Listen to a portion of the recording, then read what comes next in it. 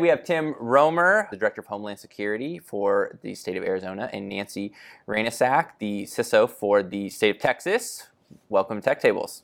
Thank you. Thank you. Yeah, super excited to have both of you on. I don't have it in my notes, but Tim has been on Tech Tables. We had 2 episodes in the show notes. I'll reference to those 2 episodes. Did you have a dog barking? I was trying to think the first time. Yeah, there was a dog barking. I think Yeah, the Amazon delivery guy that was coming like 6 times a day. Yeah, absolutely.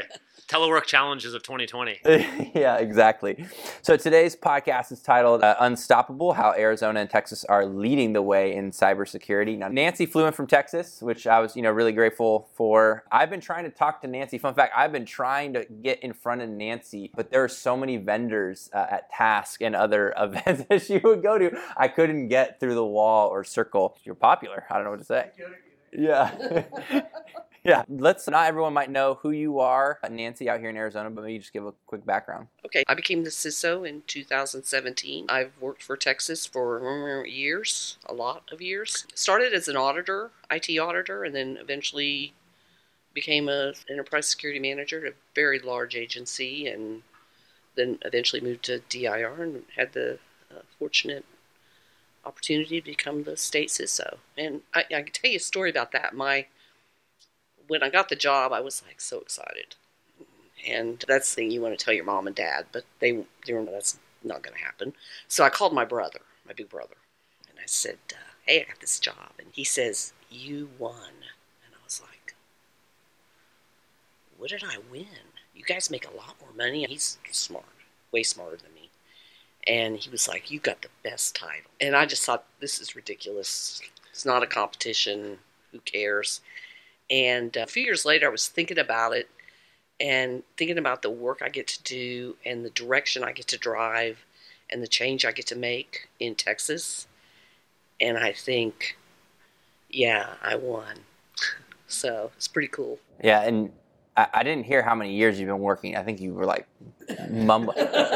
Was I in diapers when that started? Probably, you might not have been born. Tim, you were actually once the state and then moved over to become the director of Homeland Security. Maybe you just talk about... Yeah, so I started my career working for CIA as a 20-year-old intern as a student trainee, and I did that entire program, and I converted to full-time staff after I graduated from ASU.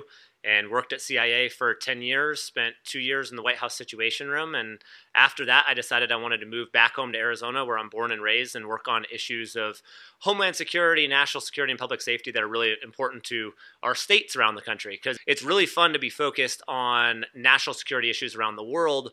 But what I really was focused on is, how do we protect our families and our communities? And Governor Ducey provided me an opportunity in 2015 to move home to Arizona and work on these issues. And I've spent the last 7.5 years in just a variety of different roles, having fun, but served as the governor's public safety advisor and our deputy director of Homeland Security and our CISO. And now I'm just honored to lead our Department of Homeland Security and continue to be the CISO. That is fantastic. And I don't know if it's still on your LinkedIn because I haven't creeped on it in a while, but you had this photo. It was like you and Obama, and I remember when we first met, and I was like, did he Photoshop this? Is he? But it's a real photo. It looks Photoshopped because the funny thing about that is when you take a picture with the White House photographer, it's on my departure day, their camera resolution, speaking of technology, is so good that you can zoom in on yourself. And I'm not saying I've done this, of course, but hypothetically, you could zoom in on yourself and crop yourself, and it could be your headshot for work. That's how good the resolution is in that photo, and that's why it looks fake. It looks like I superimposed myself into it.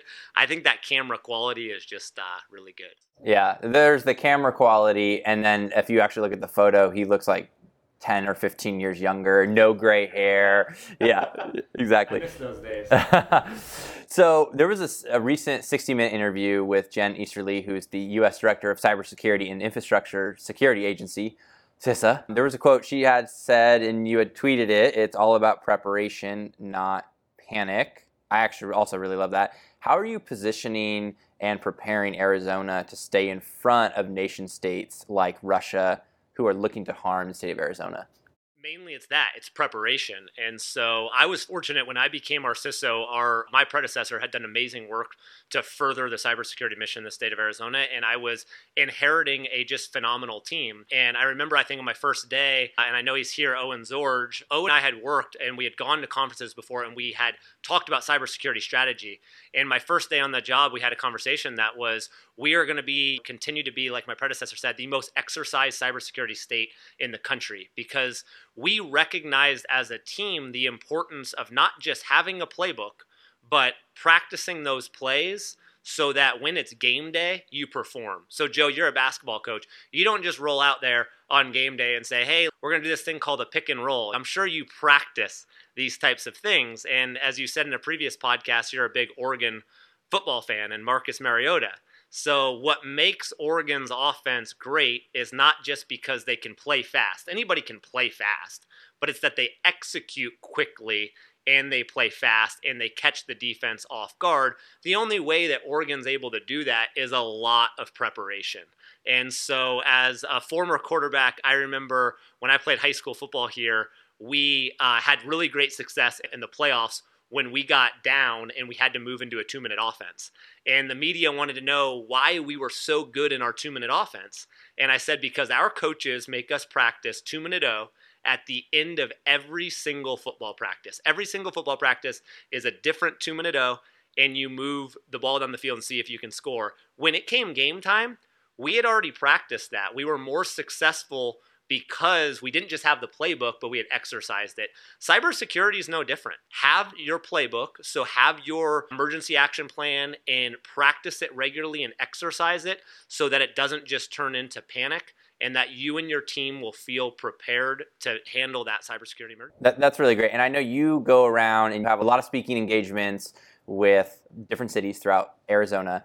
And going back to sports, there's nothing like asking, and you can do this with your team, but nothing like asking a bunch of high schoolers to go run a play. So I might yell up like a sideline play. I'd be like, Kentucky, and then you see kids scramble, and you're like, okay, they don't know the play. And so it's having the same thing with cybersecurity. You start seeing the moment that you actually ask people to be prepared and go out and run, you figure out the level of preparation, which a lot of times could be 0 or near to 0 as you can get. So I love that. Did not know that you were a quarterback in high school. That's great. Any aspirations to play college? Yes, I had the aspirations, took a football scholarship to play at NAU, redshirted my freshman year, got a lot of concussions, ran the scout team, tried to get bigger, but being a college quarterback is difficult. And I think the more I worked out, the skinnier I got. And so it didn't really work out, and I transferred to ASU, sat out a year of eligibility, and the next thing I knew, I was interning at CIA and never looked back. I wish I could get as big as you, but my arms don't. I'm doing push-ups, but it just doesn't work out that way. Nancy, you have a great story. You were on a podcast with the ransomware files, and I forget the exact episode title, but yeah, I'll link it into the show notes. It was really great, but there was a bad actor who had infected a number of devices, but there was one box. The specific story was there was a sheriff in Texas, and I don't know if it was you and Mandy Crawford went out to go investigate this box, and the sheriff took his guns out and shot the box when you had asked for it. Hey, we need to have this computer. And I think the sheriff said, quote, I took care of it. And then the next question is, well, what does that mean? It means the sheriff took his guns out and blew the box up, which I think is like the greatest story and one great way to stop cyber hacks from happening. So I know you love Texas and guns in Texas, and you don't have your guns right now, but what other initiatives are you looking at to help the great state of Texas? We have a number. When that ransomware event happened, there were 23 local governments all over Texas, and Texas is very big. And just getting to the Panhandle or getting to East Texas, West Texas, South Texas took time. And we wanted to execute. We wanted to execute quickly. We had a water system that was impacted. And so when we did the hot wash afterwards, we were like, okay, what if it had been 50? What if it had been 100? Could we have handled it and been as successful in responding? So we put forth a number of initiatives. First, a volunteer incident response team, because we had a number of vendors. The vendor community was just so generous in offering their guns? They were generous with their guns? No, they're technical folks. But we didn't have a way to bring them in and put them to. So we're standing up a volunteer incident response team. We really want to locate them across the state. And we're also setting up, and I've got funded for additional people on my team so that, and especially during this Russia-Ukraine thing, we had a playbook, we practiced it, we were ready. When I got that call that morning in August, first off, I was like, okay, here goes my, and then it became, no, this is what we prepared for. This is where the rubber meets the road, and we're going to go do this, and we're going to do it. And my favorite quote from Ted Lasso is, when I see impossible, I think I'm possible. And so we're setting up regional SOCs. We've got a pilot, and fortunately we were funded by the legislature, and it was signed by our governor. So we are partnering with Angelo State University for our first regional SOC. And this is going to provide cybersecurity services to the local government entities in that region and educate the students. We're really excited about this, and eventually we'd like to have one at different universities all across Texas. We just made the announcement last week that we selected Angelo State, and we're really excited about having that capability out in West Texas so that we can move forward and develop the workforce of the future, which is very important. Yeah, that's really great. Not to be confused with ASU, which is Arizona State University here, and ASU in Texas. So you jumped around a little bit, so I want to unpack this, so you combining questions that I was going to ask. In that moment in August, what did you end up, maybe there's one or two things that you took away that you learned, right? So you went from, oh my God, I'm going to get fired, to I'm going to lose my favorite job, to okay, hey, we're gonna execute quickly. We're going to go make whatever adjustments we need to make and solve this. Is there maybe one or two things that pop out that you took away from that? The thing that I keep learning is when ransomware hits a local government, it really has a greater impact on the citizens and their ability to do things. And it's things you wouldn't think about, like the ability to do a traffic stop because they're required to record video recordings of every traffic stop. And they get to the point where they can't download the film and their files. So it's just learning everything about local governments and how great of an impact it can have. The other thing is the collaboration and making sure you have good partners. And we worked with the military department, the Department of Public Safety, the Division of Emergency Management. We had all the tools in place, and that's a lot of what made us successful was that collaboration. Yeah, I love that. Tim, I know you're on Twitter all the time, which I love, promoting cybersecurity, which is great, with the local chambers, universities, other programs. With a federated model in Arizona, much like Texas, what does the partnership look like with Arizona's Department of Homeland Security and the local communities here? When I first became the director of the Arizona Department of Homeland Security, the biggest challenge was giving us a little bit more of a public-facing identity. The department previously really didn't do a lot of interviews, was a little bit more secretive, and not in a bad way. It reminds me of the first 10 years of my career that I was in the intelligence community. I didn't really exist. And so it wasn't until from the first podcast that the governor's office said, stop telling us to retweet things for you. You can open up your own account on your own. And I thought, oh no, I'm not going to do that, because once I go down that path, there's no turning back. And there wasn't. So I've had to embrace it, but we use it to our advantage, because one of the big things in cybersecurity is spreading awareness and outreach. And Twitter gives us a platform to at least reach more people. And it's so easy to tag a city or put a hashtag in there. And then you know that you can immediately, with the team of one, and I can be our PIO, and I can send out a tweet. But then, bam, I get to be the spokesman for our department. As you mentioned, I have a communications degree. There's no reason really to hire somebody to do it. Use social media to our advantage. And so that was just the biggest challenge, was taking a department that previously never did any of the interviews, the social media, and then showing them the benefits of doing it and how our department could have more reach and more impact across. And I like what you do as far as going to universities. I just think it provides exposure to kids who are in college of, oh, I'm getting a communications degree, but maybe cybersecurity is something that I can, look into. I love that piece of it. So Nancy, we talked offline about the Regional Security Operations Center, which you jumped to early. That's okay. So I was curious, could you maybe just go a little bit deeper on the Regional Security Operations Center, like why now, and then maybe what you're hoping other future centers would look like too? We're really hoping to have outreach to the local governments, because a lot of times when when we call, and we'll get a message from MSISAC and says, hey, city of XYZ has an issue. And so we'll try and figure out who to talk to in this city, and the guy will be out mowing the yard around the courthouse or whatever. And that's their IT support, or it's the deputy sheriff who happens to know a little bit about IT, so he helps. And we really want to be able to provide some good support for our local governments and have the ability to monitor their traffic, have the ability to do some training and do some assessments, and help them build good security programs, and then also bring the students in. And it was interesting when we had this August incident, A&M University was there, and they brought some of their student interns. And there was one kid that I kept talking to, and eventually I said, hey, when you graduate, look me up. And his mentors were like, you're never going to be able to afford him, Nancy. And I said, sometimes it's not about the money.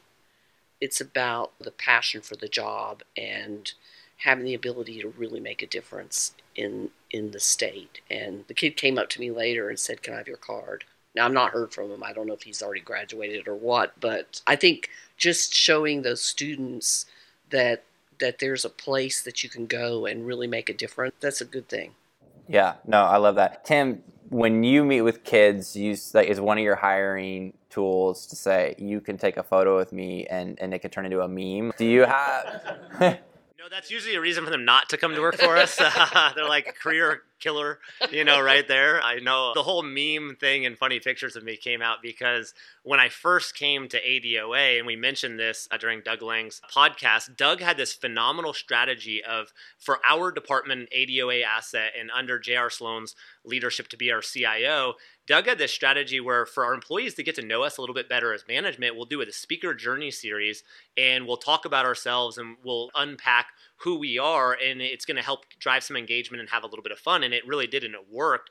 And so what I wanted to do was when I show my resume, people immediately think, oh, you've had this type of background, so you're really secretive, you're really uptight, you're going to be really hard to please, I don't want to be around you type of a thing. And I keep thinking, no, I think I'm a pretty fun, laid-back person. So what I decided to do was Doug wanted us to talk about not just our successes, because people know your successes when you become their boss, because it's in a press release and your bio looks all real nice. And you know what they don't put in your press release is your most embarrassing moments of your career.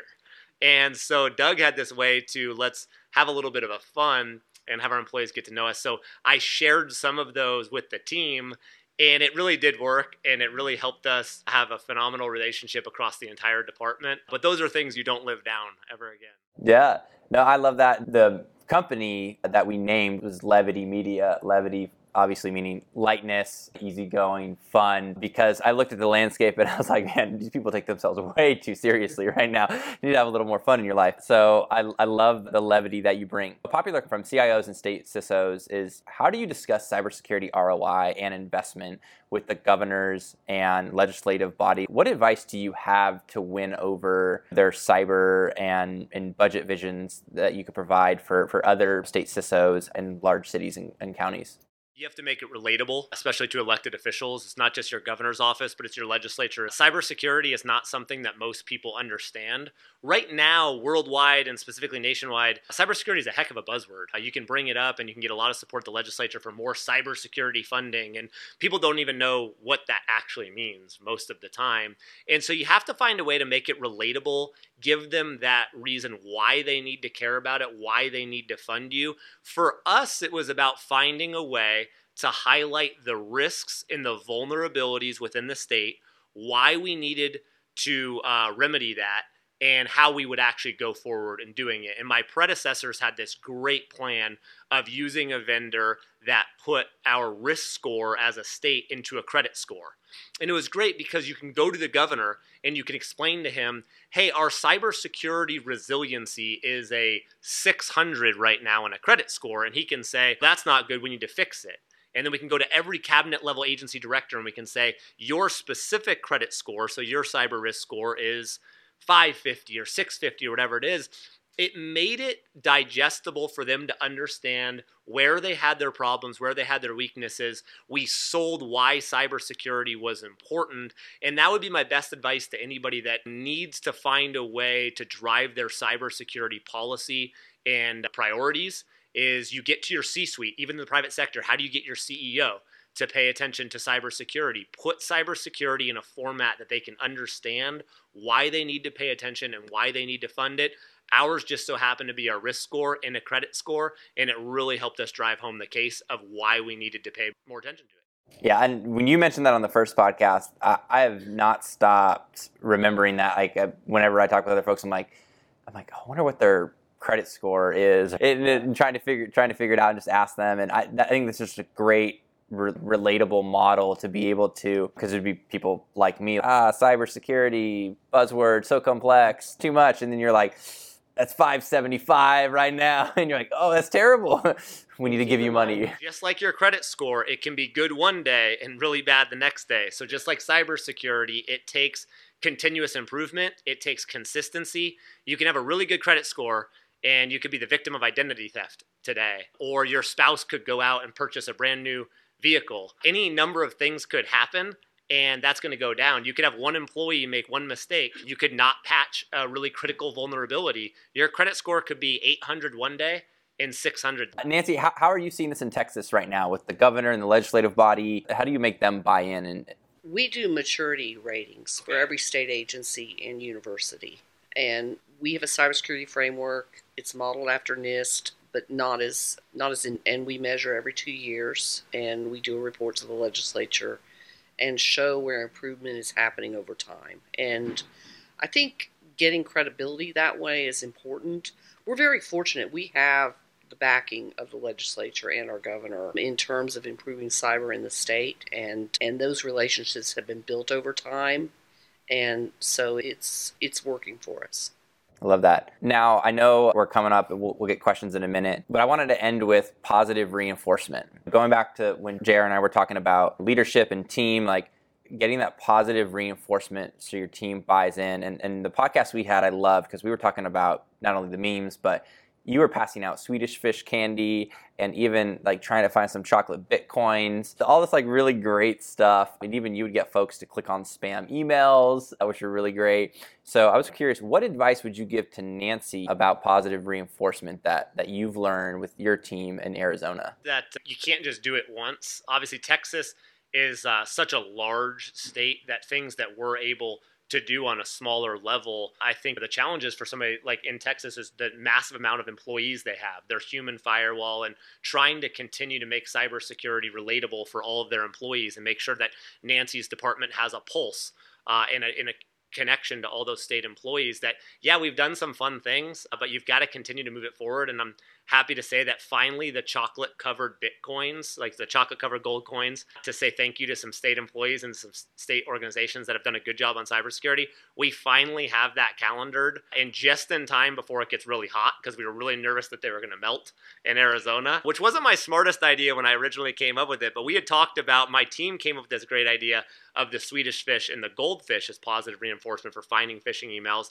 And then we were at one of our state agencies. We were at the Department of Revenue, which our Deputy Director and Deputy CISO Ryan Murray, now for our Department of Homeland Security, he was at Revenue at the time. And we came up with the idea of the thanks for saving the state of Arizona Bitcoin. So we're going to finally do that with one of our largest state agencies. We're excited about that little positive reinforcement, a little outreach, but just it needs to be constant. It can't just be once a year. And we need to do a better job of it as well to make it relatable and communicate it to all the employees. Yeah, no, that's really great. I actually tried to buy some chocolate Bitcoins for you all here. They're just sold out. I don't know what to say. It's just they're impossible. Yeah, you bought them all. Yeah, and I think when you make it relatable, there's all these cybersecurity training, and they can be so boring and dry.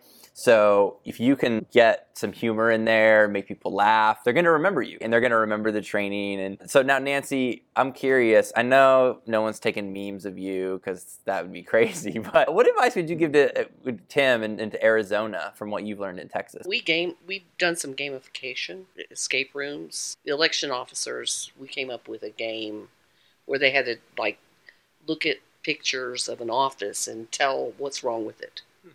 And it might be an open file cabinet or a sticky on a computer, but really trying to do something so that, because I know so many people, they have to do their annual training and they turn it on and surf the internet or attend a meeting. And so trying to find something that's really going to catch their eye and be different is something that's it works. The other thing we do is we offer training to the security officers at the other agencies and their staff for certification, and we pay for their certification testing. That's one way that they can develop their careers and move ahead. That's one thing I'm really into, is developing my people and trying to develop the other people. We've also expanded it to be like secure coding training and for the developers across the state.